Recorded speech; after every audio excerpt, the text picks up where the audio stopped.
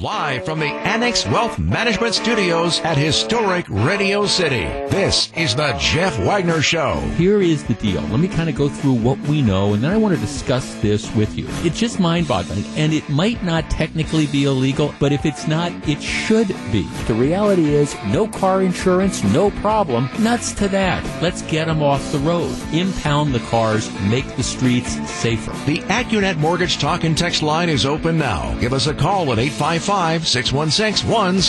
What are those people talking about? You got a deal. A deal is a deal. Stop whining about it. Live up to its obligations. And now, WTMJ's Jeff Wagner. Good afternoon, Wisconsin. Welcome to the Friday edition of the show. Lot of ground to cover. We certainly live in interesting times. U.S. Senator Ron Johnson has been attracting a lot of national attention for a number of reasons, but in particular over the last couple weeks, especially this week, as a result of a couple of opinion pieces that he has published in various places, analyzing how we're approaching the coronavirus pandemic and suggesting maybe we need to be a little bit smarter about figuring out how we're going to get the country back on track. These comments and these articles have turned out to be extremely controversial. I think that would be fair to say. And we are joined right now by the senior senator from the state of Wisconsin, Ron Johnson. Senator Johnson, good afternoon. Well, Jeff, how you doing? I am well. Hopefully you are staying healthy and social distancing and all that sort of stuff. Yes, and I'm recommending to everybody social distance, keep your hands clean, don't touch your face. I mean, all those things make an awful lot of sense, as well as making sure that businesses where people congregate, where you can't maintain that social distance, those businesses also have to remain closed. But the federal government does have to step in and provide financial support for their workers and for the businesses themselves so they can reopen. So, I mean, to me, that's just table stakes. Seems like people in the press leap to a completely different conclusion of what I'm saying, because what I'm also saying is we have to keep as much of our economy open as possible. It's indisputable. We need to keep hospitals open. We need to keep grocery stores open. Well, start thinking about all the businesses that supply and make sure that hospitals can remain open and that grocery stores can have food on the shelves.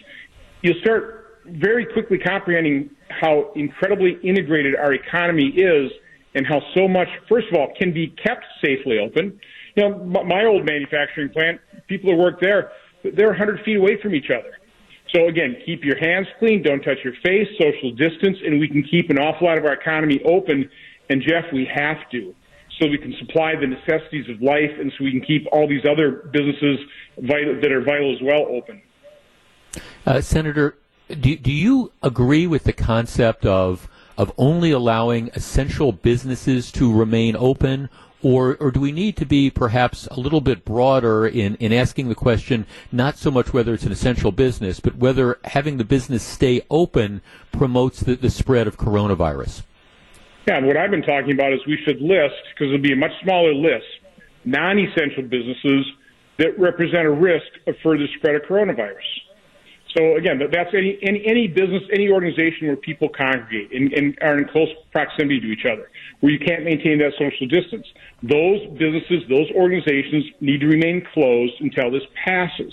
But, again, that's a much smaller list. I think the presumption is that most businesses are essential and people can maintain social distancing. You know, Jeff, I mean, go into any grocery store right now.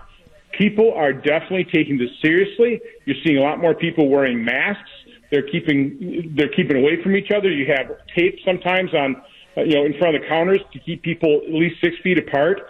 We are taking this seriously, and we should be taking this seriously, but we also should be taking very seriously the integration of our economy and how we just can't wholesale shut it down. Now, Senator, in that regard, some people are suggesting by allowing more businesses to either reopen more quickly or reopen immediately, what we'd be doing is putting the general population at risk. And the story you always hear is, well, if it leads to the death of one or two more people, we've got to keep everything shut down. Do you buy into that? Well, this is where I get in a lot of trouble. So let me first say every premature death is a tragedy. But the fact of the matter is, over the last 9 years, we have 337,000 Americans who died because of seasonal flu. 2 years ago, we had a pretty bad flu season. 61,000 people died of normal seasonal flu. If we had been keeping track of that and putting it up on our TV sets right now, because flu season really goes April to April, you would have had 61,000 people dead of seasonal flu versus the 5,000 or 6,000 dead of COVID-19. Again, they're all tragedies. Okay, any premature death is a tragedy. But an awful lot of people, I just probably have to stop talking here because I'll just get myself in more trouble. But I mean, the fact of the matter is we don't want to underreact, but there are huge costs of overreacting, and we need to put these things in perspective. Now, Senator, to that point, I know one of the things that a point you've tried to make that a number of the critics kind of just sort of gloss over is that there's a toll to keeping businesses closed. There's a toll to cratering their economy. There is a toll on people for losing their jobs. And that has a very real impact as well. Do we need to be focusing on that as well as the need to stop people from getting COVID-19? Well, that's what I was trying to point out in some of my columns. We lost 48,000 people last year to suicide. Close to 70,000 people took drug overdose. Now, again, that's a measure of human despair in an incredibly strong economy. I was just listening to Lawrence Lindsay on CNBC earlier, and he's also, from an economic standpoint, talking about the enormous toll of just a 10% increase in unemployment that they've measured. The human despair and additional suicides, that type of thing. So you can't dismiss the human toll of economic devastation as well. As well as, if we shut down too much of this economy, the more we shut down, the more difficult it's going to be to turn it back on and for these businesses to start up. There is a lot of wealth and capital being destroyed right now, and you need wealth and capital to keep the economy moving. So, again, I am highly concerned about the long-term impact of what we're doing right now. Again, I don't want to underreact, but I am highly concerned about overreacting when it comes to keeping so much of our economy that can be kept open safely. Let me underscore that can be kept open safely. Social distancing, personal hygiene, we can keep our economy open. Senator, one of the things that I know, at least I've been noticing, is we get, it seems like an almost daily basis, we get various projections of the number of people who are going to catch this and the number of people who are going to die from it. And those numbers a lot of times just seem to get thrown out without any real explanation of the methodology. Matter of fact, there's even a piece in the Washington Post today that says that the numbers that President Trump came out with, 100 to 240,000 2 days ago, nobody's really sure where those numbers, where they really come from. Given the real economic impact, do you have concerns about at least some of the methodology behind some of these studies that are coming out that, again, have these dire predictions? Yes, but what else do we have to operate on? We're starting to see the economic measurements right now. 3.3 million people on the unemployment rolls. Last week was 6.6 here just announced. That's pretty easy to calculate, as well as the current death toll and the number of cases. And by the way, the reason America has surpassed everybody is we are doing now by far more testing than anybody else in the world. So this is going to be a disease defined by statistics. And policymakers only have these models to go on. So I'm not being critical of any governor or the president making very tough decisions with imperfect information. But we need to look at all the information, and we need to put things in perspective. But I think, when all is said and done, there's so much that we have to analyze. Why didn't we have all these PPEs, the personal protection equipment, the drugs? Why didn't we have that in the nation's stockpile? Why have we allowed all this manufacturing to go overseas of just vital, drugs and equipment that we need? But part of that post-mortem analysis on this thing has got to be, how was this all driven by the modeling, and were the models correct? Did we overreact? Did we do a lot of economic destruction when maybe we shouldn't have done that? I mean, I can't answer the question that. Nobody can right now. And so right now, everybody is erring on the side of caution. That's understandable, but we do have to understand the costs of our reacting the way we are. Senator, do you think that there's going to be a time in the relatively near future where Congress looks at an additional stimulus plan to try to keep the economy, to try to get the economy back on track? I know we just passed the big one. The money's not in the hands of individuals yet. Do you think we're going to be back at the table pretty soon? Well, from my standpoint, if we're doing a phase four will be looking back at phase three and correcting a lot of the mistakes made, a lot of the negative unintended consequences caused by a massive bill that was very, very quickly, and it had to be put together and passed quickly. But we should really take a look at, analytical eye on that and fix phase three from my standpoint. Now, if you want to just take a look at numbers, that was $2.2 trillion. It started out about $0.5 trillion, then went to $0.75, and then $1.2 trillion. Then, there was a lot of legislative price gouging that occurred. But $2.2 trillion is 10% of our economy. This thing was really meant to get us through, 8 to 12 weeks when we had maybe 10, 15% of our economy shut down. That's a massive amount of money. That's 10% of our economy. That's like you shut the whole thing down. So I think there's more than enough money on the table right now. Phase four really ought to be looking at, okay, are we spending that properly? Are there negative unintended consequences to some of the policy decisions we made in producing this massive $2.2 trillion bill? That's what I'd prefer seeing in phase four rather than another $2 trillion stimulus.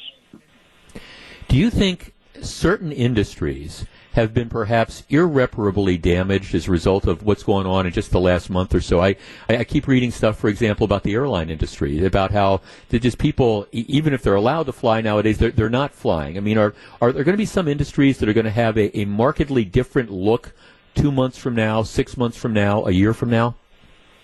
No, that's the real danger, Jeff, is you need capital. You need net worth to start a business and keep it flowing. You shut down a business and that capital it just disappears. It gets spent almost immediately just trying to keep the thing operating. At some point in time, you run out of capital, which means you don't have the capital to start the business back up again. Again, I know I'm not the most uplifting character, but that is my concern about shutting down so much of our economy is that capital dissipates, it goes away, and then what is government just supposed to start putting capital into businesses again?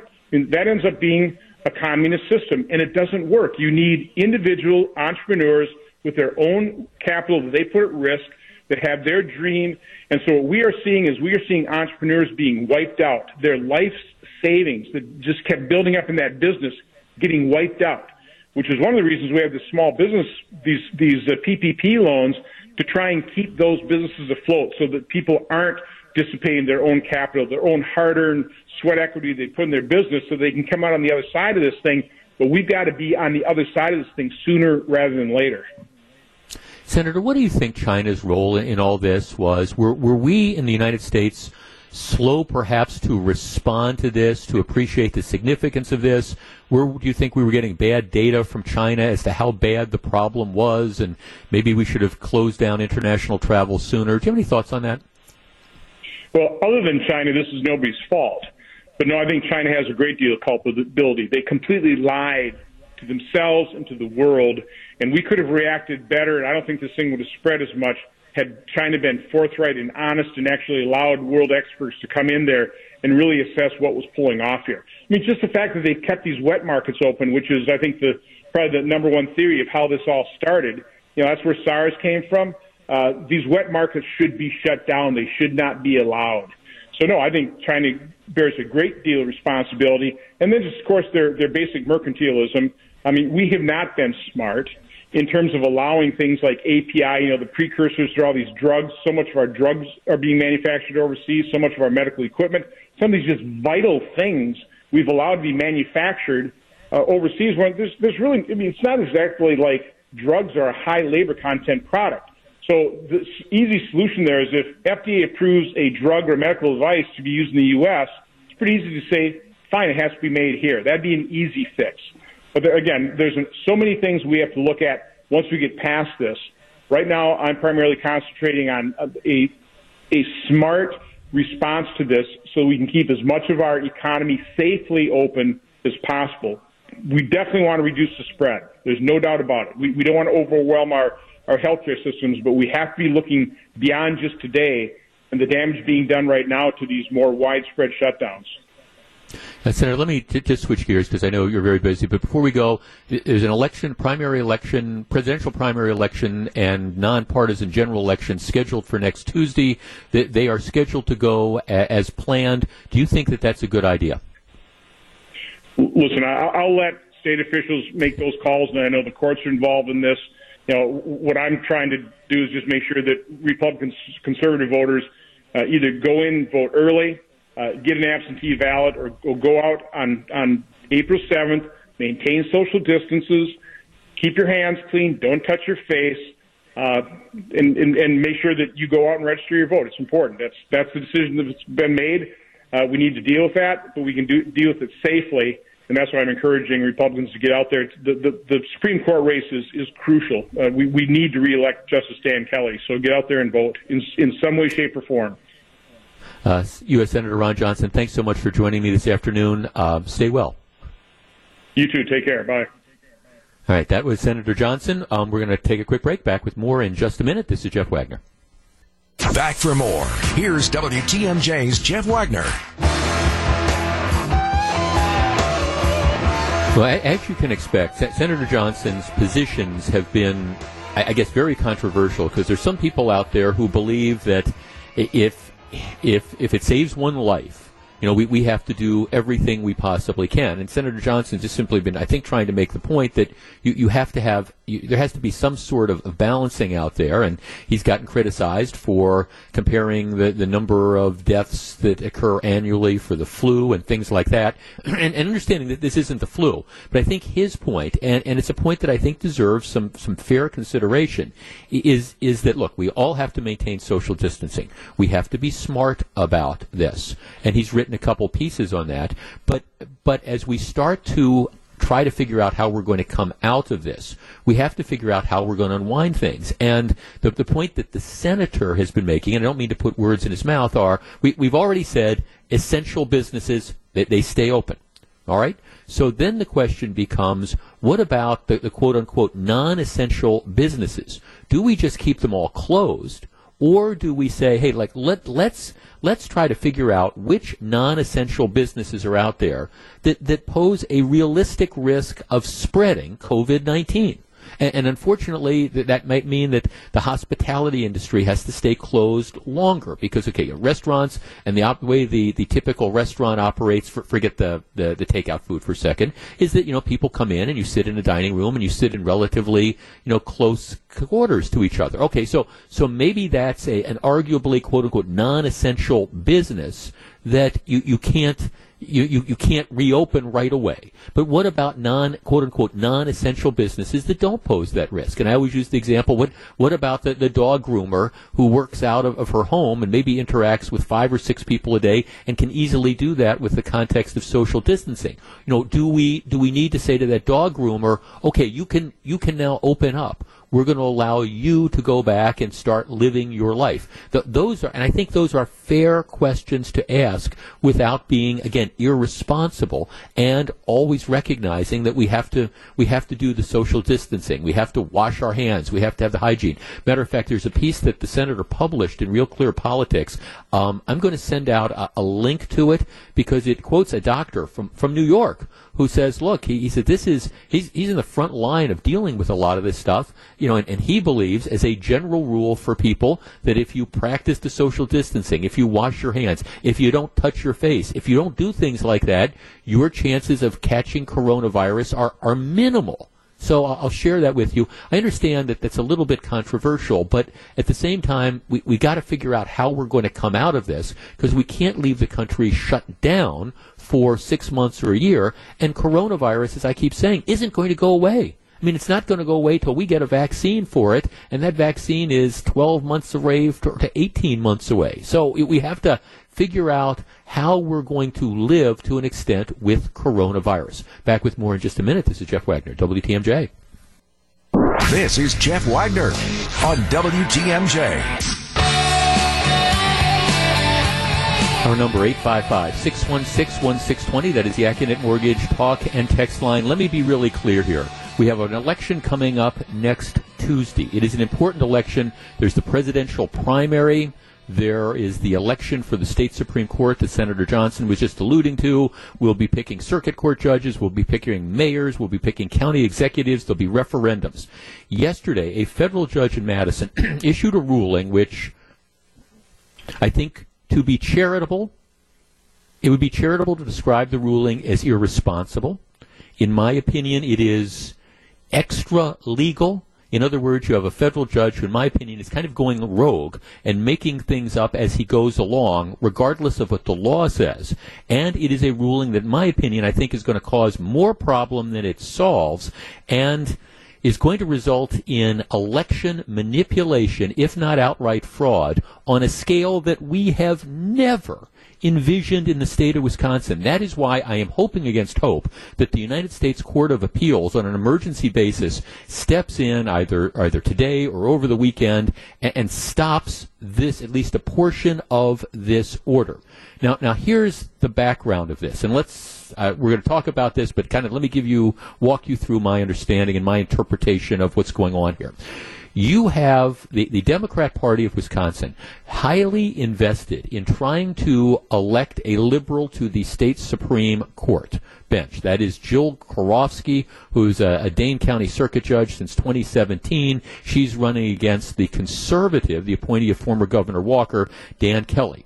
The thinking had been all along that Karofsky was going to win big because you would have essentially on April 7th, there was going to be a contested Democratic primary for president. Now, this has been the thinking all along. You'd have 4 or 5 people that are going to be running, and there's going to be this huge turnout, and you're going to have all this money spent and all this attention, and the presumption was all these people that come out and vote in the Democratic primary, they in turn are going to vote for the liberal candidate for the Supreme Court. That had been the conventional wisdom. Well, that's kind of fallen apart because what's happened is all the steam has gone out of the Democratic primary. Joe Biden is the presumptive nominee. Bernie Sanders, while he's still in the race, Bernie Sanders isn't going anywhere. The campaign is just dead in the water. So as far as this presidential primary driving turnout, that's off the table now. In addition, what you had is this hope that, there was, let's look at what has to happen for the liberals to win in Wisconsin. You have to have enormous voter turnout in Milwaukee and in Dane County. And that's why in Milwaukee and Dane County, you had the clerk of courts open for early voting at least a week before early voting, opened up anywhere else. So I think, people thought this is going to be this inherent advantage. Well, what they're starting to see now is the absentee ballots that are being requested from the suburbs appear to kind of like overwhelm any of that early voting. And I think there's a lot of people on the left that are concerned that all these assumptions they made aren't going to work out. So that's why you've had all these efforts to try to stall the election or to try to change some of the terms of the election.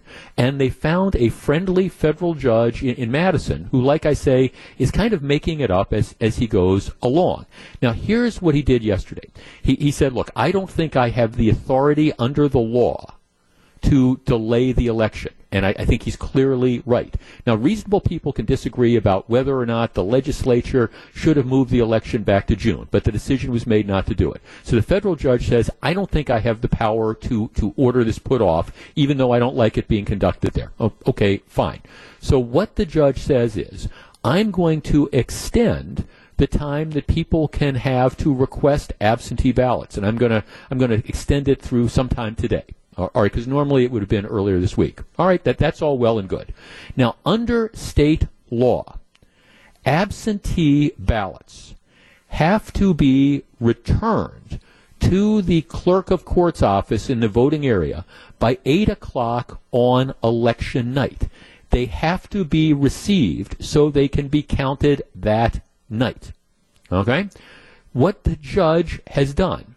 Now, I thought that the judge, recognizing that because he extended the time for people to get absentee ballots, I thought the judge was going to say perhaps, look, I'm going to order that because I've extended the time for absentee ballots, I'm going to order that any ballot postmarked by 8 o'clock or by midnight or whatever on Election Day, April 7th, as long as it's in the mail or delivered, because you can hand deliver these, but as long as it's in the mail by Election Day, postmarked by midnight on April 7th, I'm going to order it to be counted.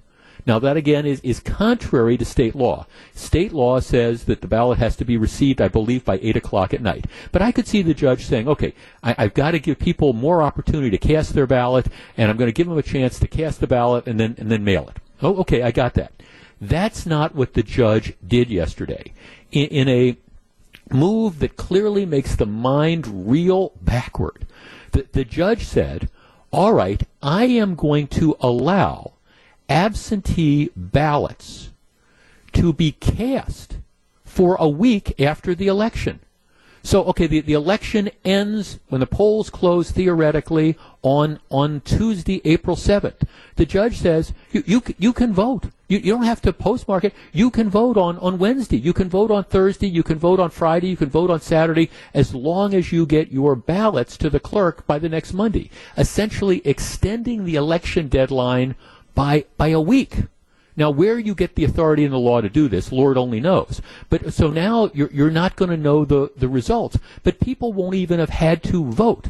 Okay, so then it gets even weirder. Now, follow me on this. There's another state law which requires courts, clerk of courts, to report the results on election night. That's what the law says. All right, so let me just kind of walk you through what this is going to mean. All right, so you have to report the results on election night. So let us say that they report and they say Dan Kelly is ahead. Dan Kelly is leading Joe Karofsky by 100,000 votes or 50,000 votes. Pick a number. Doesn't matter. Well, all right, all that means is then it starts a flurry of activity on a daily basis by, in this case, in my example, it would be the anti-Kelly folks, to go around and try to track down everybody who has requested an absentee ballot, and then they have a week to see, hey, if they can find people who might have requested an absentee ballot, and see if they can identify them and talk them into voting. So this is Lyndon Johnson, who, always used to say, and other people said it as well, that it's not who votes, it's who counts the votes. Well, this is that kind of thing. You have essentially, okay, let's figure this out. Our candidate is behind by 50 votes. So what we got to do is we've got to figure out who it is that might be sympathetic to us, that's requested an absentee ballot, and we've got to call them up and we've got to convince them to vote, even though the election was supposed to be over a few days ago. What a mess. But that's what the law says. The law says they're supposed to report it. So the modification today, recognizing that would be just a complete and total mess, opening up the state to, I think, unprecedented degrees of voter manipulation, because you wouldn't just be getting robocalls now saying, hey, we want you to request an absentee ballot and vote. You'd now be getting robocalls saying, hey, we've noticed that you haven't voted, and we want to make sure you do. An attempt to influence the election after the election day. So apparently this morning, the judge, who I guess didn't realize the implications of his ruling yesterday, has now modified the ruling again, saying, regardless of what the state law says, I'm going to order the clerks not to report the results until, all the absentee ballots come in. And again, like I say, we're just winging it. Our number, 855-616-1620. That's the Acunet Mortgage talk and text line. This is, in my opinion, no way to run an election. It's one thing to say, all right, we're going to count absentee ballots as long as they are either delivered or are postmarked by the day of the election. But to say you can cast ballots 6 days after the election, I think is just flat out crazy. 855-616-1620. That's the Acunet Mortgage talk and text line. And like I say, I hope the Seventh Circuit steps in and says no, that there's no basis in the law to do this. I don't know if they're going to do it or not, but the idea of being able to cast votes 6 days after the end of an election, what could possibly go wrong with that? 855-616-1620. That's the Acunet Mortgage talk and text line. We discuss in just a moment. If you're on the line, please hold on. This is Jeff Wagner. Back to take your calls. Here's WTMJ's Jeff Wagner. 855-616-1620. That's the Accident Mortgage talk and text line. And of course, all these problems get set in motion when you have a federal judge who, in my opinion, has gone rogue. And starts tinkering. I'm going to extend the deadline for this. I'm going to extend the deadline for that. I'm going to allow people to request absentee ballots until the Friday before the election. But then they're not going to be able to get them in time, and they're not going to be able to get them back. So now I have to issue an order which will allow people to vote up to 6 days after the end of the election. And I'm also then going to say, regardless of what the state law says, I'm going to order clerks not to report the results. I mean, you want to talk about a banana republic. That's where we're kind of getting to now. Let's start with Rick in Muskego. Rick, you're on WTMJ. Hey, Jeff. This is a circus. I mean, judges are supposed to be interpreting what laws are. They're not supposed to be making law up. And this is, I mean, if this is not a poster child for why Dan Kelly needs to be elected to the state Supreme Court, I don't know what is. If they're going to extend absentee ballots coming in until next Monday, why not just allow early voting or continue voting until next Monday? Why is one more important than the other? Well, right. You see, that makes a very good point. I mean, if that's the justification that it's too hard to do this, why would you cut off in-person voting? Because I mean, I guess I have to tell you, Rick, I am stunned at this decision because it strikes me as being so irresponsible and so extra legal. I thought he would say, if you can get the things postmarked by Election Day, you got to count them. Okay, I understood that. And I would get that. But this idea that you can just continue to keep voting and voting for an extra week, and you know that there's what's going to happen. You know very well is there's going to be people at the election offices looking to see from the different sides, okay, who has voted, who hasn't, and if they figure that you're more likely to vote for Karofsky, you know people are going to be calling them up or banging on their doors saying, hey, we noticed that you haven't voted. We want you to do it. I mean, what a mess. And you're right, a circus. It's a circus. It is a circus, and his order, his quote-unquote clarification that he did today is even worse because he didn't. From what I understand, he's just telling clerks not to report the results. He's not saying for them to tally them. Well, I know darn well there's going to be clerks around the state that are going to be leaking some of this information out to sure. Yes. This whole thing is just it's a travesty. It really is a travesty of democracy. It's not how elections are supposed to be run. No, thanks for the call, Rick. I agree with you completely, and it's been made worse by the meddling of this federal judge, who, in my opinion, in this matter, has gone completely and totally rogue on this issue, and a lot of the problems are problems that he has created by changing stuff that is prescribed by the state law. He wanted, I think, very badly to toss out some of the ID requirements, the photo ID requirements, but he had gotten slapped down on that by higher courts, moving forward. But this idea that you can keep voting, after the day of the election. Here, that's okay. As long as you've requested a ballot, you've got an extra 6 days. And you make a great point, Rick. I mean, what is the point of that then? The same justification for not casting your ballot in time would be the same justification I guess you should have for going in the Friday after that Tuesday. Makes no sense. Scott in New Berlin. Scott, you're on WTMJ. Yes, hi, Jeff. You probably already know this, but what does a federal judge have anything to do with a state election?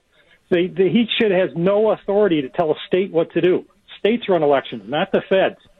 And on top of any vote cast after anything postmarked after April 7th should not be counted.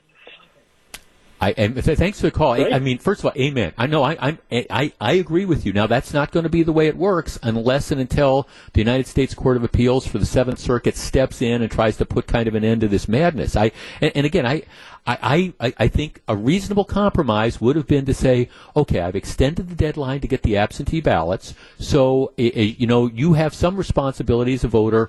Anything that comes in, that is postmarked, that you mailed it before the polls were supposed to close on April 7th, we will count that, and that will delay the results a little bit. But this idea that you can just keep voting and voting and voting, and we'll just open the polls for an extra 6 or 7 days. Now, to your other point, what is the role of the federal government? And I think that this is, again, it's this issue of judicial philosophy that occurs. I guess the argument that's being made is that the federal judge assumes jurisdiction on this because we don't want to see that people's constitutional right to vote is denied.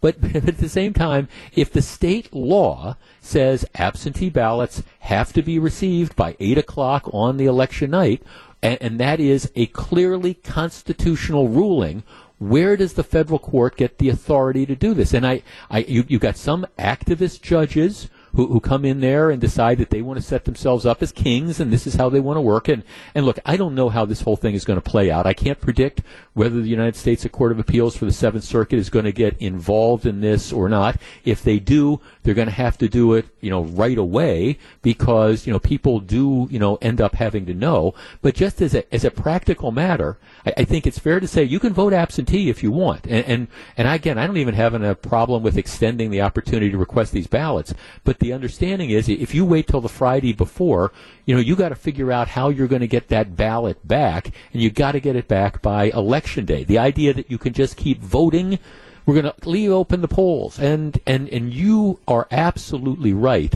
when you say what's going to happen is even though you tell the clerk of courts, even though you tell some of these people, don't give the results, that there's going to be people who are going to be monitoring, if not the results, they're going to be monitoring where the ballots came in from.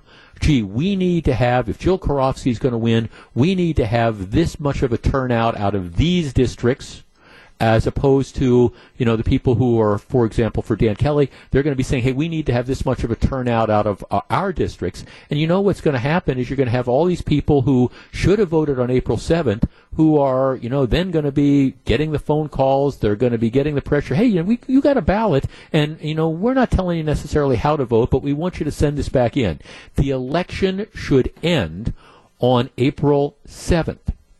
Seems to me pretty clear. That's not the way the law is set. That's not the way this is going to happen unless somebody steps in, unless a higher court steps in and stops that aspect of the ruling. Will they do it? I don't know. But like I say, if it's not a mess, it'll do till a mess gets here. And maybe the answer was we should have put off the election. I understand, and reasonable people can make that argument, but we didn't. And given that we didn't, this is not, I think, a fair and a decent alternative. Back with more in just a couple minutes. This is Jeff Wagner. Don't go anywhere. Hey, when we come back, I don't mean to get your blood pressure up too much, and I understand we're living in a coronavirus world, but southeastern Wisconsin and many unelected officials yesterday made what I think might be the worst decision, most irresponsible financial decision maybe ever made in the history of this region.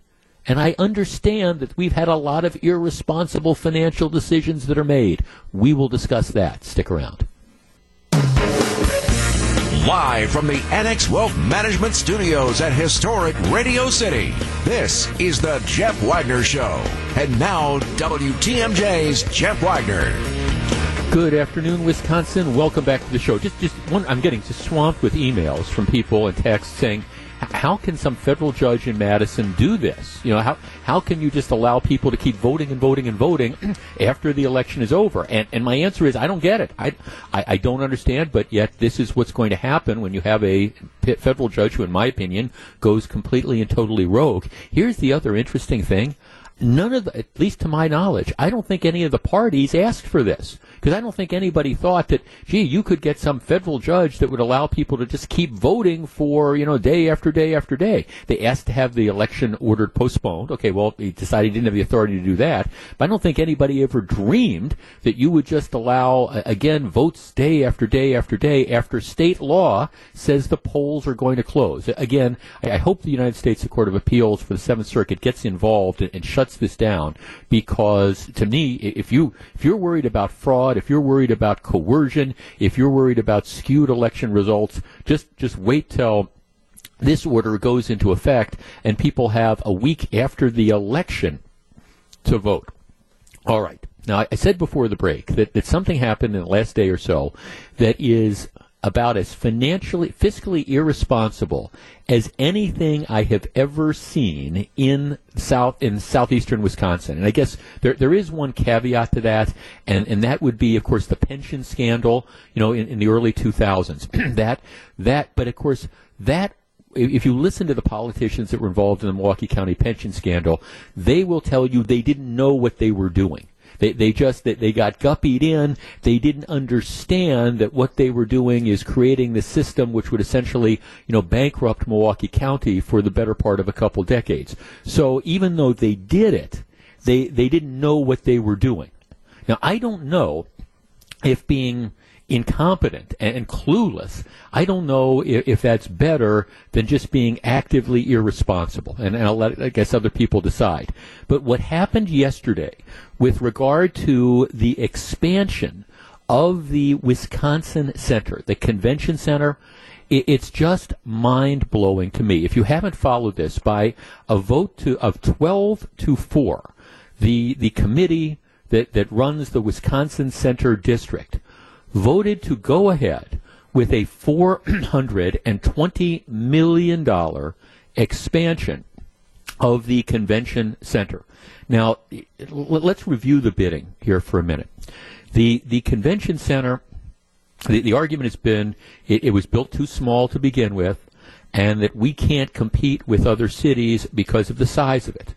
So the argument was we need to expand it. And if we expand the convention center, we'll suddenly get all this business. All right, well, I'm skeptical. I've always been skeptical of that, but that's the position that people have taken. All right. Now, the original deal was we can do this massive expansion of the convention center, and we can do it for $280 million. $280 million. All right?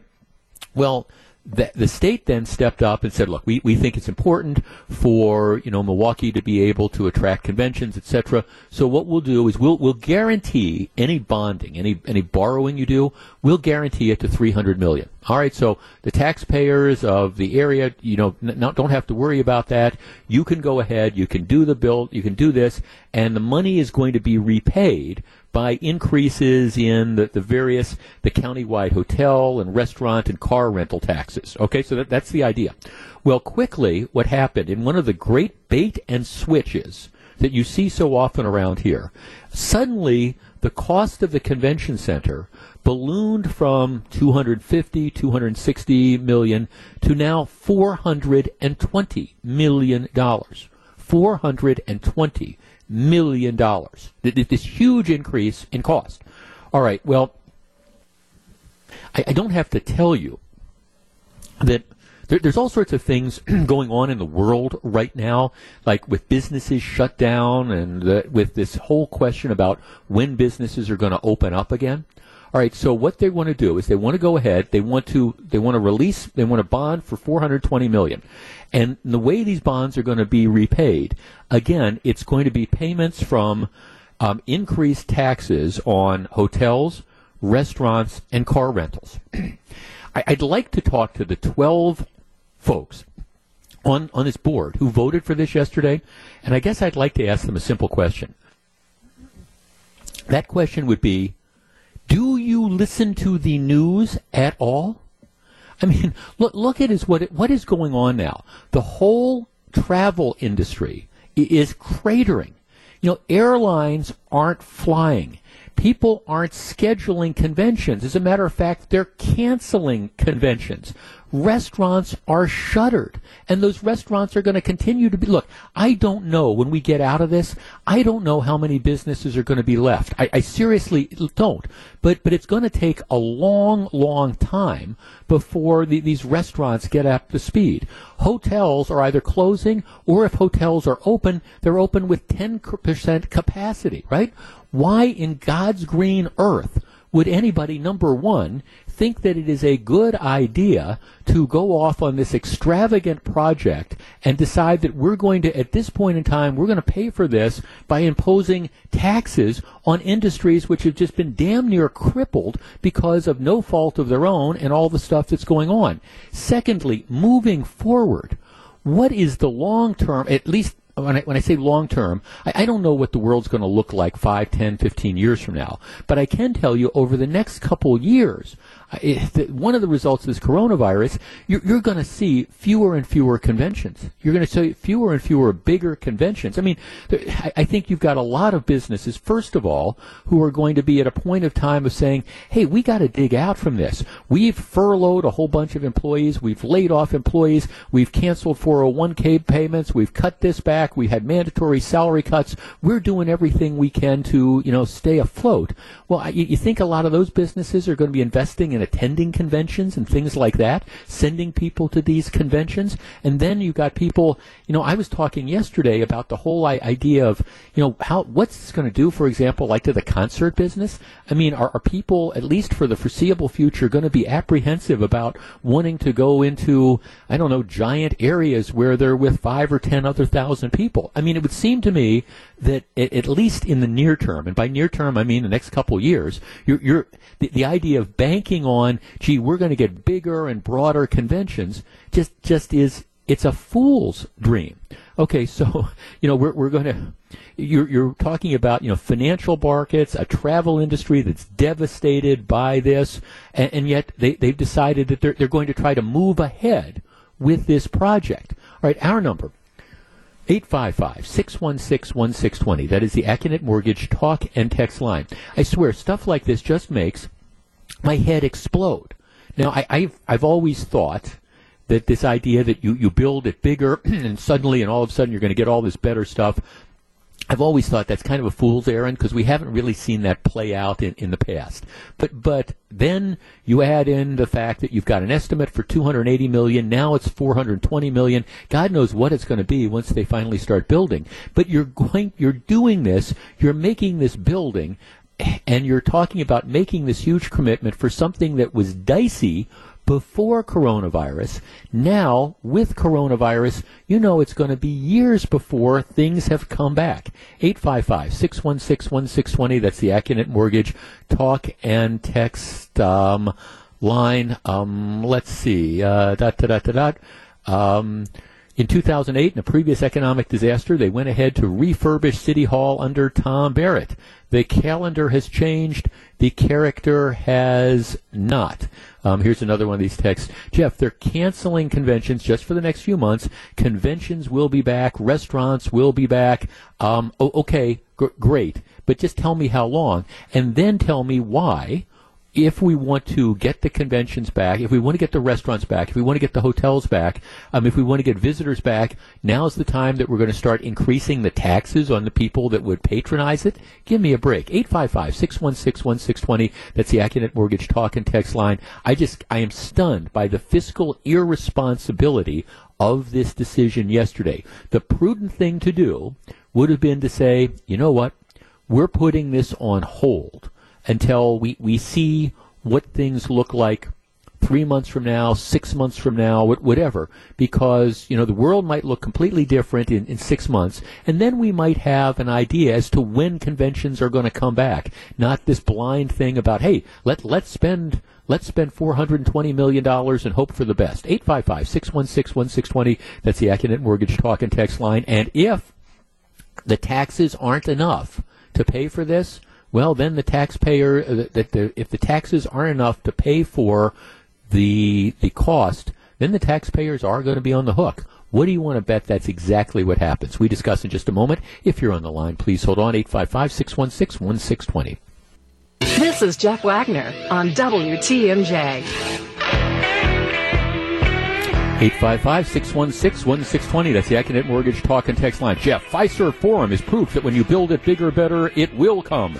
You are an impediment to progress in this region. If by progress you mean shafting the taxpayers for fiscal folly that is going to come back and haunt us for years and years, guilty.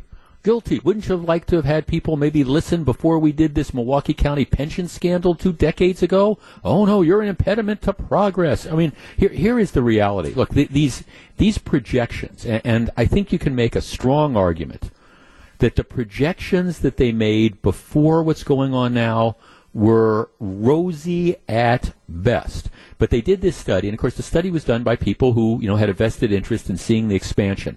The numbers was that, okay, if you expand the convention center, you'd add 112,000 square feet, and that direct spending of visitors would go to 154 million from 105 million by 2023. Which is now, 3 years from now, and that full-time jobs at hotels, restaurants, and other businesses tied to that spending would increase from 800 to 1,200 in 2023. All right, now, those numbers strike me as being pie in the sky, unrealistic, because they're assuming that even if you had more space, that you'd suddenly be able to get all these bigger conventions, and I question that. All right, but maybe that would have been true last year when they did the study. I mean, my question now would be, given what is going on in the world and given what the long-term effect is. Now, if you believe that in the next, 2 years, that you're going to have everybody back to business as usual, you're going to have all the spending on conventions, all the people who've been, laid off, and all these companies are going to be back on great financial footing, that's fine. But I think, you're kidding yourself. And before you make a commitment to a $420 million expansion of something that could turn into a white elephant, wouldn't you at least want to wait a few months and then see, all right, let's test these assumptions that might have been true. I say might have been true, but it might have been true in November or December at the height of a bull market, and then see what they're going to look like. What does 2023 look like now? And are those numbers still valid? And my guess is, if you're doing a legitimate survey, the answer is no. I'm looking at a study right now. The story today that is depressing the stock market, employers in March cut 701,000 jobs in March. 701,000. And April, we're told, is going to be the worst of the coronavirus stuff. So I think these numbers are going to be even greater. I think there is a realistic chance. Now, look, I hope I'm wrong. I do. I hope I'm wrong. But, at one point in time, 3 months ago, we were at like 3% unemployment, which is pretty much full employment for all practical purposes. Some people are saying we could be looking at 15, 20, 25% unemployment. If that's the reality of America in the next several months, all right, do you really think that all of a sudden we're going to have this huge rebound and you're going to have all this people just flocking to Milwaukee and attending these big conventions when they never came here before? The responsible and prudent thing to have done would have been to put this on pause, to say, look, we're going to wait. We're going to take a look at this. Let's see where we are 6 months from now. Maybe let's even, if we really care about the information, let's authorize another study. Let's say, what are the assumptions we made when we did these studies in 2018 and 2019, and do they still hold up in 2020 after everything that's going on? And if you decide they do, okay, fine, then you can go ahead intelligently. But if you decide no, if you get results that you maybe don't like, maybe that means you should rethink your position instead of committing taxpayers to tens of millions of dollars that might never be recovered, and instead of jacking up taxes on industries that have just been absolutely crippled over the course of the last month. And if they come back, and I say if they come back, they're certainly going to be struggling for a while. Is this, do you think you want to build these things on the backs of those industries that have been hit really hard? But maybe that's just too simple. Back with more in just a minute. This is Jeff Wagner. Jeff Wagner on WTMJ.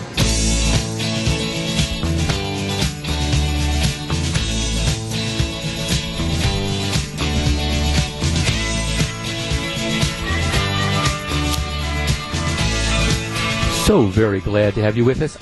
We're awaiting a press availability or a press conference from Governor Evers. Typically he's done these at 1:30, and what they've typically done is they've been an update on COVID-19 and the coronavirus, including numbers and things like that. And so we've carried a portion of it. Our intention is to carry that as well, when it starts. In addition, there's some more breaking news. We were talking in the last hour about the election, and in my opinion, the absolutely rogue decision made by a federal judge yesterday in Madison, which would allow absentee ballots to be cast for a week following the election. Just completely, I think, unprecedented. And I was expressing my hope that the federal courts step in and put a hold on that. We don't know. But in any event, the latest development is that Governor Evers wants to call the lawmakers into a special session tomorrow.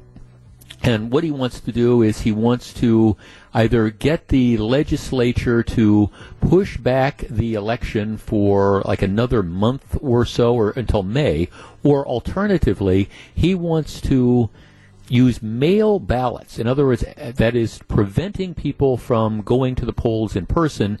And I think the thing would be, okay, take all registered voters, presumably those who haven't voted and haven't requested an absentee ballot, send ballots to them in the mail, and then ask them to respond in the mail. Something it's a non-starter. It has no practical ability. They don't even have enough ballots printed. I don't know how long it would take them to do that. It's a complete and total non-starter. Now, the Republicans in the legislature haven't responded yet, but I just do not see that happening. And again, I think reasonable people can disagree about whether or not the election should have been canceled, but this particular decision makes very, very little sense. And the governor, like I say, this is sort of grasping at straws. I think that this one is going to be a non-starter. Gru? Okay, we're going to go. Here's the press conference. We're going to join it. We'll see what the governor has to say. Briefing our Governor Tony Evers, DHS Secretary Designee Andrea Palm, and available to answer questions are Dr. Ryan Westergaard, the Chief Medical Officer for the DHS Bureau of Communicable Disease, and Ryan Nilstestoon, Chief Legal Counsel for the Governor's Office. We will begin the briefing with remarks from Governor Tony Evers. Thank you for joining us today. I want to begin by thanking all of you for doing your part to prevent the spread of COVID-19. Your efforts to maintain social distancing, the sacrifices you have made when it's come to your jobs, your schooling, and your day-to-day activities are what we need to flatten the curve to protect the people of our state. It's also what we need to do to support our healthcare workers who are making heroic efforts to test, treat, and prevent this virus. At the same time, we've also had to be patient with each other and ourselves because we're all doing this for the very first time. And there's bound to be some glitches along the way. We must remember that at the end of the day, we're all doing our best and we're all trying to do the right thing. And one of those glitches along the way has been the upcoming election. Folks, there's no real good answer to this. It's not an easy situation, and frankly, no one wishes this was easy as much as I do. This is, as I've said, a rapidly evolving situation. I've said that I would listen to the advice of the public health experts. I said I would let science be our guide, and we are. But as we've faced these challenges over the past few weeks, I have also asked the people of our state to do their part to help. Well, here's the bottom line, folks. If, as elected officials, we're going to expect the people of our state to make sacrifices to keep all of us safe, then, by golly, we better be willing to do our part too. So today I announce that I'm calling the legislature into special session to do its part, just as all of us are, to help keep our neighbors, our families, and our communities safe. Folks, I can't do this or move this election or change it on my own. My hands are tied, and that's why I spoke to the legislative leaders about this weeks ago. I even publicly called on them to act. They have made it clear they are unwilling to change. I was hopeful that the courts would help intervene in this issue. All the while, I've moved ahead making plans for the election. I've called up the National Guard to help meet staffing needs at polls across our state. I've worked to provide PPE, cleaning supplies, hand sanitizer, and pens for every polling location. The bottom line is that I can't ignore that municipal leaders from Green Bay to Milwaukee to Waukesha significantly condensed the number of polling locations available, creating a dangerous situation where voters, staff, and volunteers will not be able to avoid large groups or practice social distancing when they go out to vote. This is a significant concern and a very unnecessary public health risk. I hope that the legislature will convene and take up a special session tomorrow for an up or down vote to send a ballot to every registered voter by May 19th who hasn't already requested one, and to extend the time for those ballots to be received to May 26th. It's time for the legislature to do its part, just like all of us are, to help keep each other safe. And in addition to announcing the special session today, I am also announcing another important initiative. All of this, I know, has caused considerable stress on everyone. For some, it has increased our anxiety and has led to depression. That is why today I'm announcing Resilient Wisconsin. And while Resilient Wisconsin will be an ongoing initiative, we cannot think of a more important time to launch this website and resources designed to connect and build resiliency for Wisconsinites affected by trauma, toxic stress, and other mental and behavioral challenges. My first teaching job was teaching science in Baraboo. Did you know that resilience is actually a science term? It comes from physics, and it refers to the ability of a material to absorb and then release energy to return to its original shape. But for us today, as we face the ongoing challenges of COVID-19 in Wisconsin, resilience is how we will band together and grow as a state in the face of unprecedented times. Resilience is our ability to recover from adversity. It's our ability to adjust to change, and it's our ability to deal with difficulties. Resilience does not mean you don't experience stress. It means you're using tools to be kind to and take good care of yourself and stay connected with folks around you, all to help to reduce your stress. And being resilient doesn't have to mean being alone. Supportive relationships keep us grounded. And while physical distancing might make maintaining that connection harder, it also makes it even more important. Even in this time of physical distancing, we all need to remember the importance of the human connection. And to our first responders and healthcare professionals who we know are experiencing the stress on the front lines of the pandemic, let me say this: we are here for you and we see you. As we work to flatten the curve, we see your dedication. We know the work you're putting in to keep us safe. And we know surely it must be exhausting. And you know what, folks? It's okay for heroes to ask for help too. That's what resilience is all about. All of us learning it's okay to lean on and depend on each other during the worst of times. I've used the word resilience a lot today. That's because that is what Wisconsin is and who we are. It is true that COVID-19 is a new challenge and that it has brought significant change to our lives. But what I also know about this state is, having spending most of my life here, Wisconsin is resilient. You are resilient. We are more resilient together, and resilience is the way forward. So thank you so much, and I'll now turn it over to Secretary Designee Andrea Palm.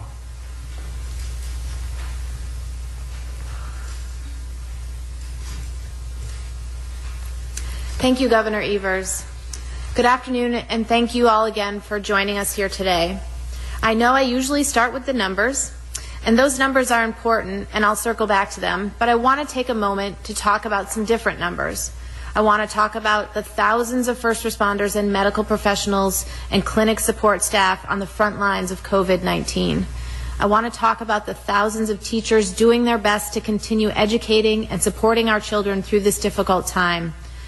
Thanks as well to the grocery clerks and gas station attendants and warehouse workers and delivery drivers.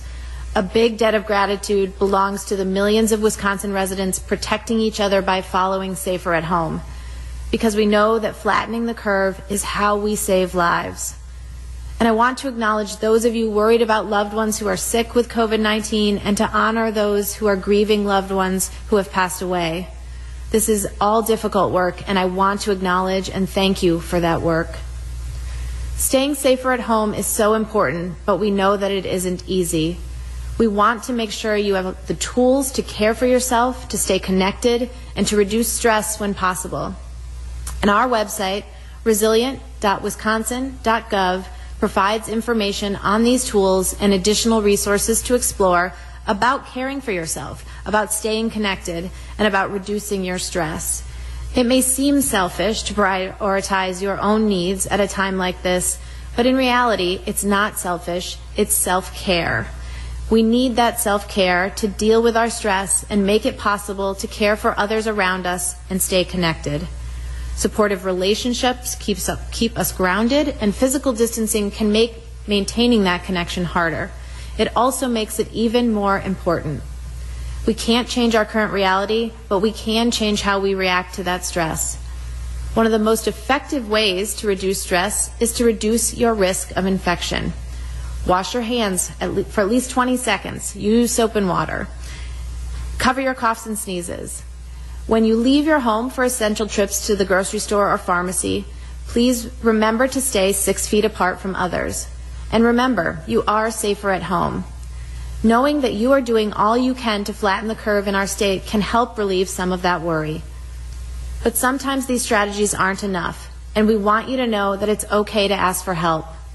We know that feelings of isolation, economic hardship, or fear of getting sick, that all of these can pile up and make us feel overwhelmed, anxious, or depressed. Telling someone about these feelings isn't a sign of weakness. It can be a necessary tool to survive in this ever-changing situation. So I encourage everyone to visit resilient.wisconsin.gov to find the resources you need to build resilience and bounce back from this tremendous disruption in all of our lives. I now want to turn back to the numbers that I usually start with. So today, we have 22,377 negative tests in Wisconsin, 1,916 positive tests, and 37 deaths from COVID-19. Of those 6 new deaths, 1 is a male in Dane County in his 80s, 3 are Milwaukee County residents, a female in her 70s, a male in his 70s, and a female in her 80s. And the final 2 new deaths today are in Ozaukee County, a male in his 70s and a female in her 90s. Today we have 2 additional counties reporting cases for the first time, Rusk and Barron. Our hearts are with the loved ones of the people who have passed, as we have said many times, and I know that you certainly share that sentiment. And we wish for those who have been diagnosed with COVID-19 a quick recovery. In all areas of public health, data is an important tool, and the numbers do tell us a story. This week, we added new information to our COVID-19 data webpage.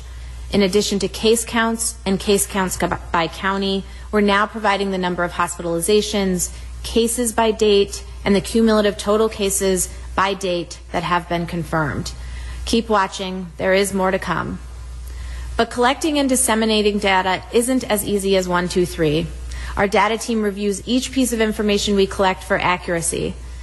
And although it is a thorough process, when it comes to being transparent and providing you a true picture of that situation, it is important that we get it right. We look forward to bringing you more information as we continue to analyze and collect data on this pandemic and its effects on Wisconsin. As a final note, I want to point out that next week is Public Health Week. So I want to take this opportunity to acknowledge our local and tribal health officers who, like our healthcare providers, have been on the front lines since day one. You are true partners, and we could not respond to this pandemic without you. Finally, while the numbers may not seem like you're making a difference, believe me, you are. Please continue to remain patient and stay safer at home. With everyone doing their part, we will bounce back from this pandemic. Thank you. Thank you. And we'll now open it up for questions. A reminder to maintain audio quality, to keep phones on mute until it's time to ask your question.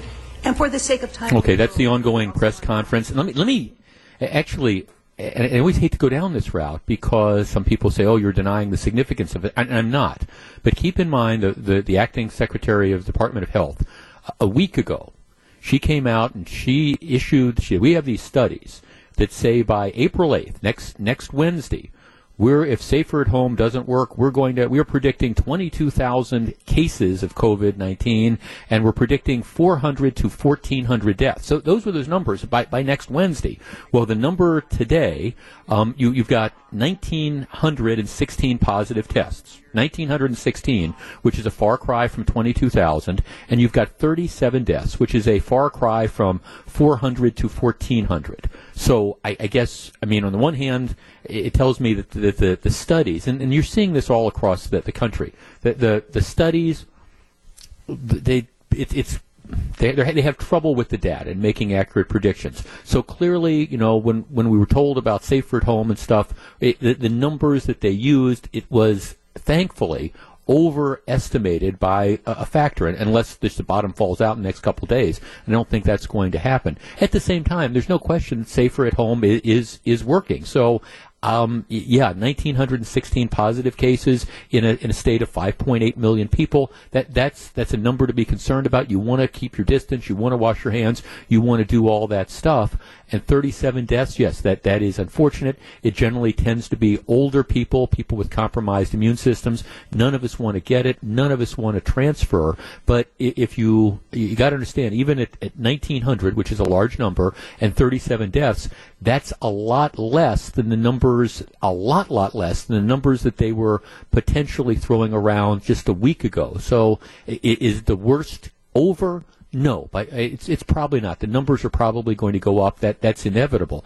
At the same time, I think we all do deserve a pat on our back for doing the safer at home stuff and maintaining the social distancing and all that stuff, because the numbers, I think, maybe they would have been worse. Maybe not as apocalyptic as they were predicted, but they would have been worse if we had not been doing the things that we're doing and will undoubtedly have to continue doing for at least the foreseeable future. Back with more in just a minute. This is Jeff Wagner. You're listening to Jeff Wagner on WTMJ. So very glad to have you with us. Coming up in the 2 o'clock hour of the program, well, at 2:30, we try to lighten it up a little bit. And I understand when you look at what's going on in the stock market and 700,000 jobs disappearing and talking about, people getting sick, and, in some areas of the country that's been hit a lot worse than our area of the country has been hit, but the fear that it's going to come everywhere. I understand these are tough times, but I always like to finish the Friday show on a kind of upbeat note and a little more fun note, and we will continue to do Pop Culture Corner. And today's is one of my favorites. It's an oldie but a goodie, but it's also it's one that always kind of makes me smile. So we will be doing that. And then when we come back after the news, there's a real interesting piece that appears in the Chicago Tribune. It typically, stuff that goes on with you medically is nobody's business. I mean, maybe you share it with your spouse, you share it with your family members, but typically, you don't go to large groups of people, maybe your intimate circle, but you just don't share with the general public the fact that I have this disease or I have that disease. Sometimes, people make the decision if they're diagnosed with cancer or whatever that they want to share. Other times people decide that it's just they want to keep it to themselves. And of course, you've got various laws that prevent employers from sharing that information and things of the like. Is coronavirus different? What I'm going to be talking with you in a few minutes it's a very individual type of thing. But I'm going to be curious, and I want to tell you about this in advance because I want to give you an opportunity to think about it before, we start the segment.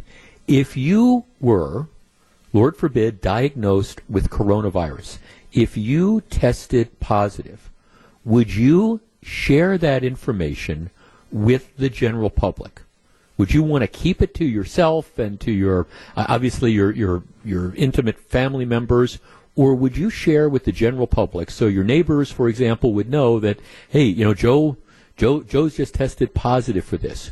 Would you share that information publicly? And I don't know that there's a right or wrong answer. I'm just curious as to where you are, and we'll discuss that in just a couple minutes.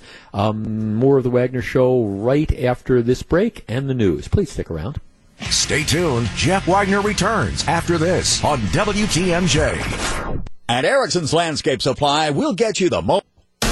Live from the Annex Wealth Management Studios at historic Radio City, this is the Jeff Wagner Show. And now, WTMJ's Jeff Wagner. Good afternoon, Wisconsin. Welcome back to the show. So very glad to have you with us. Again, let's move away in the 2 o'clock hour from the discussions of the elections, the non-starter position of the governor that now at the last minute wants to call the legislature into session and have a mail balloting thing that goes on for another month or two.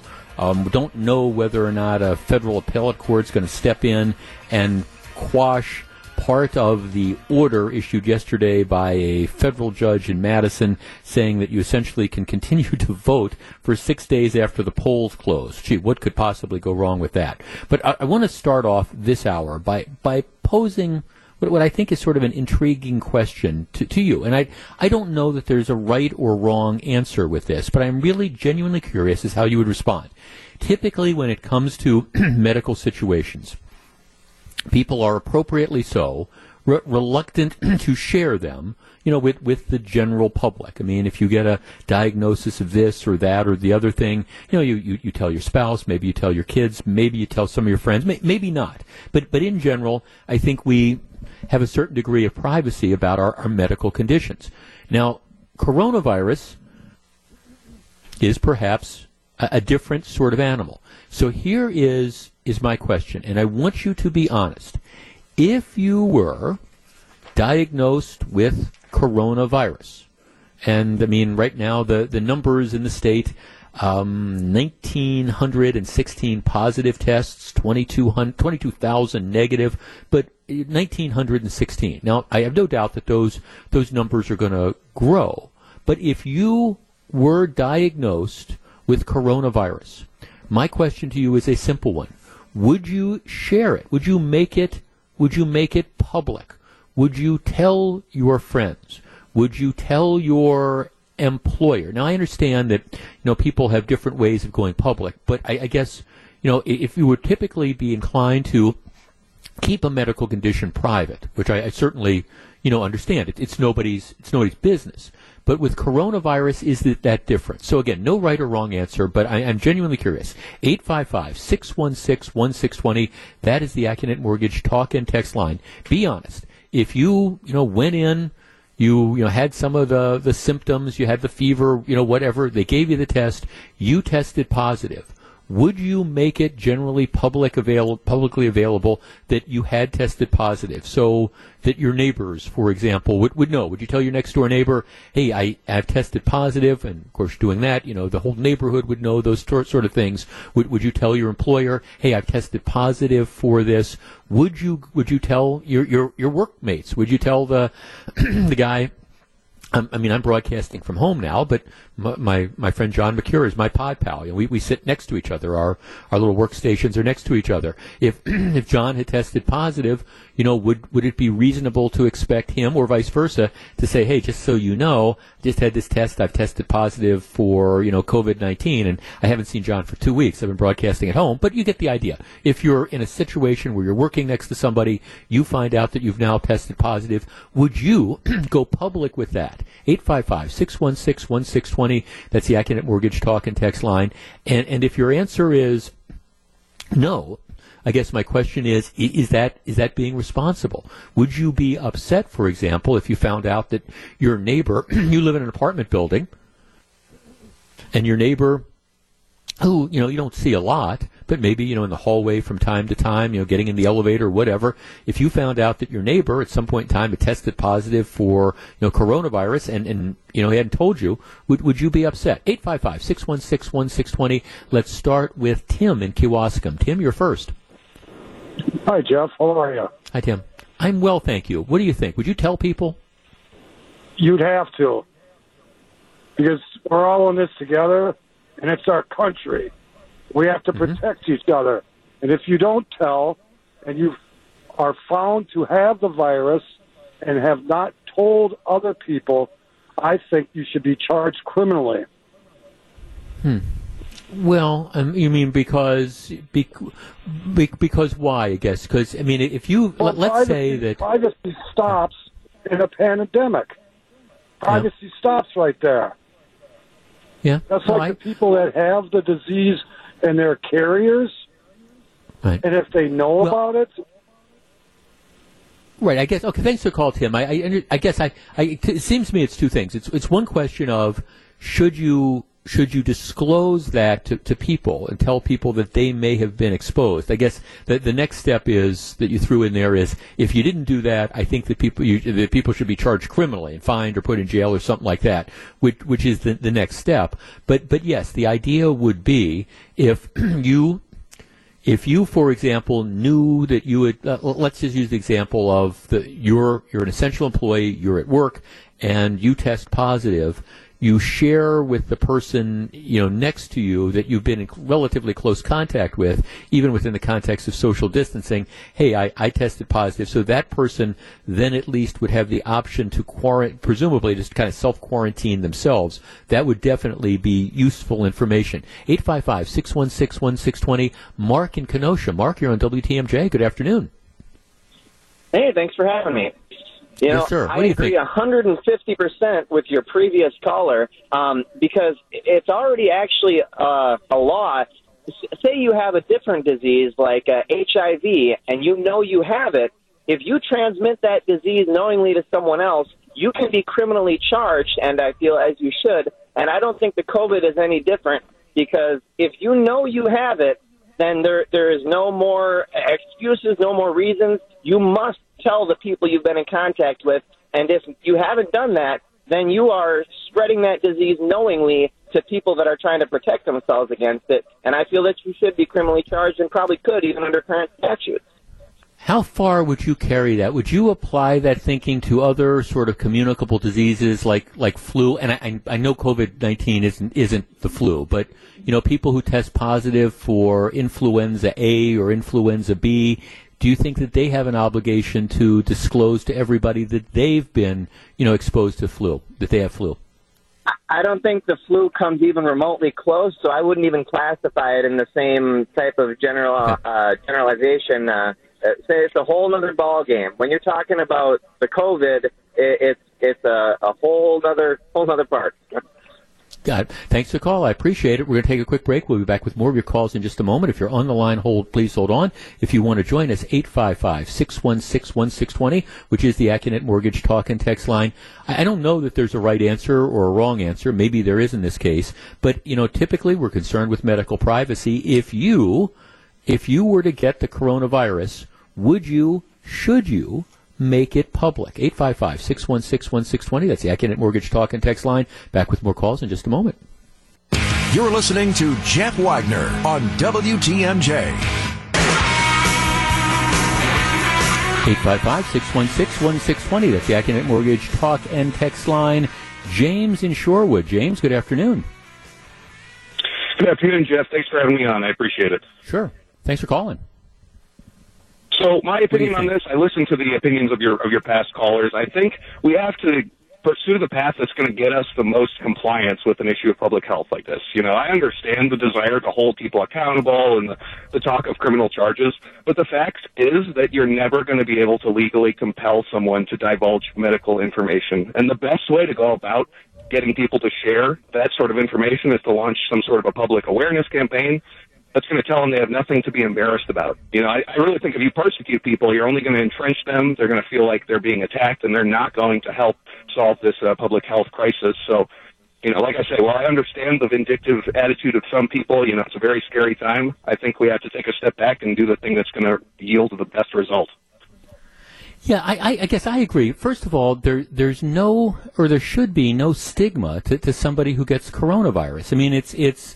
And I don't know that you could say there should be any stigma to any sort of illness, but I mean, we don't say to somebody who's caught the flu, and again, I understand it's not the flu, or you caught a cold or something, we don't say, oh, you got a cold or you have the flu. Coronavirus is the same. I mean, it's you come into contact with somebody who's been infected. I think, see, I'm with you entirely.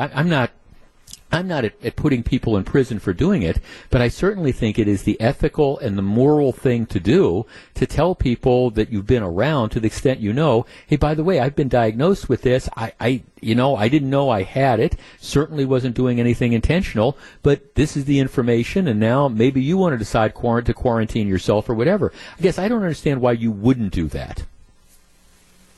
Yeah, I totally agree. And I guess there must be some stigma around medical issues generally that's prohibiting people from sharing this information.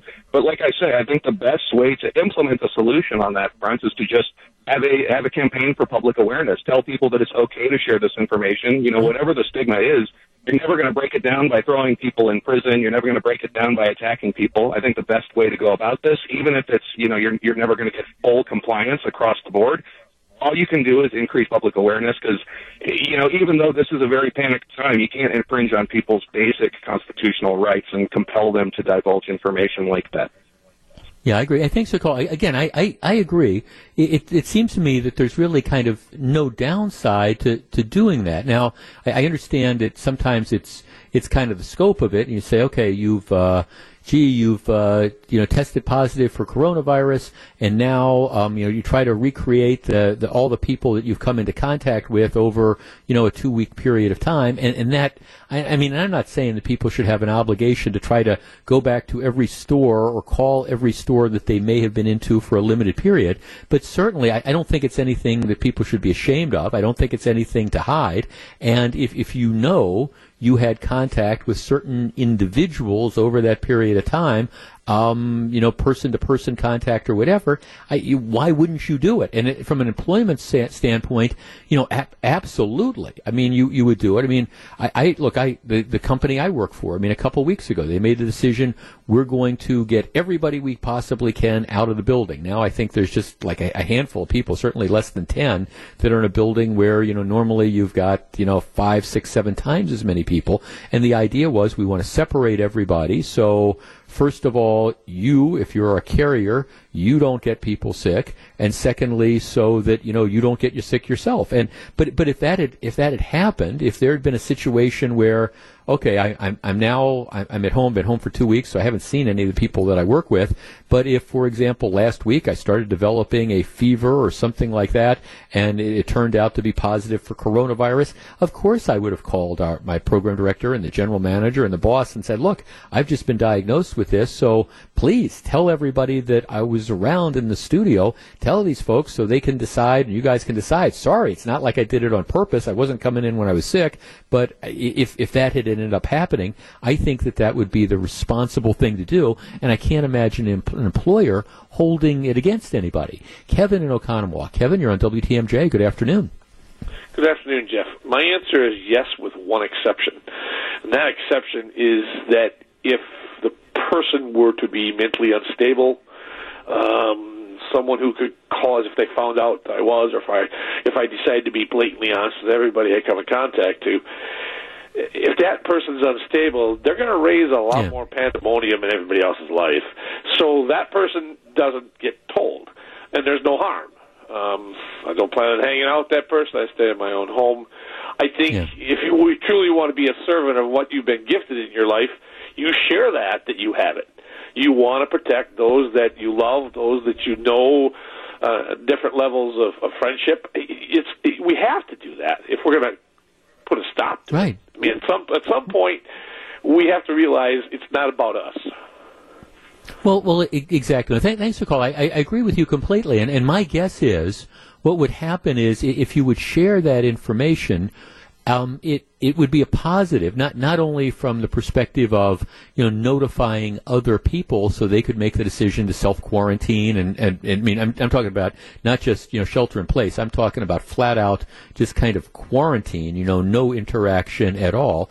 That's a decision that they could make. But also I think from a mental health sort of standpoint, I think you instead of trying to go through something like that by yourself, what you do is you share it with your friends, you share it with people that care about you, and they'd be in a position where they come in and they say, oh, okay, how are you doing? All those types of things. I guess, I mean, I think I would certainly, I think share that information. There's no stigma. There's nothing to be ashamed of. And again, I mean, I assume these numbers are going to get a lot larger. I mean, right now, 1,916 positive tests, which is without minimizing that, in a population of 5.8 million, statistically speaking, we haven't had, a wide range of infections across the state. That number is going to grow, and obviously we want to do everything we can to stop it from growing exponentially. But this idea that if somebody gets tests positive or is diagnosed with this, they should be ashamed of themselves, I would say absolutely not.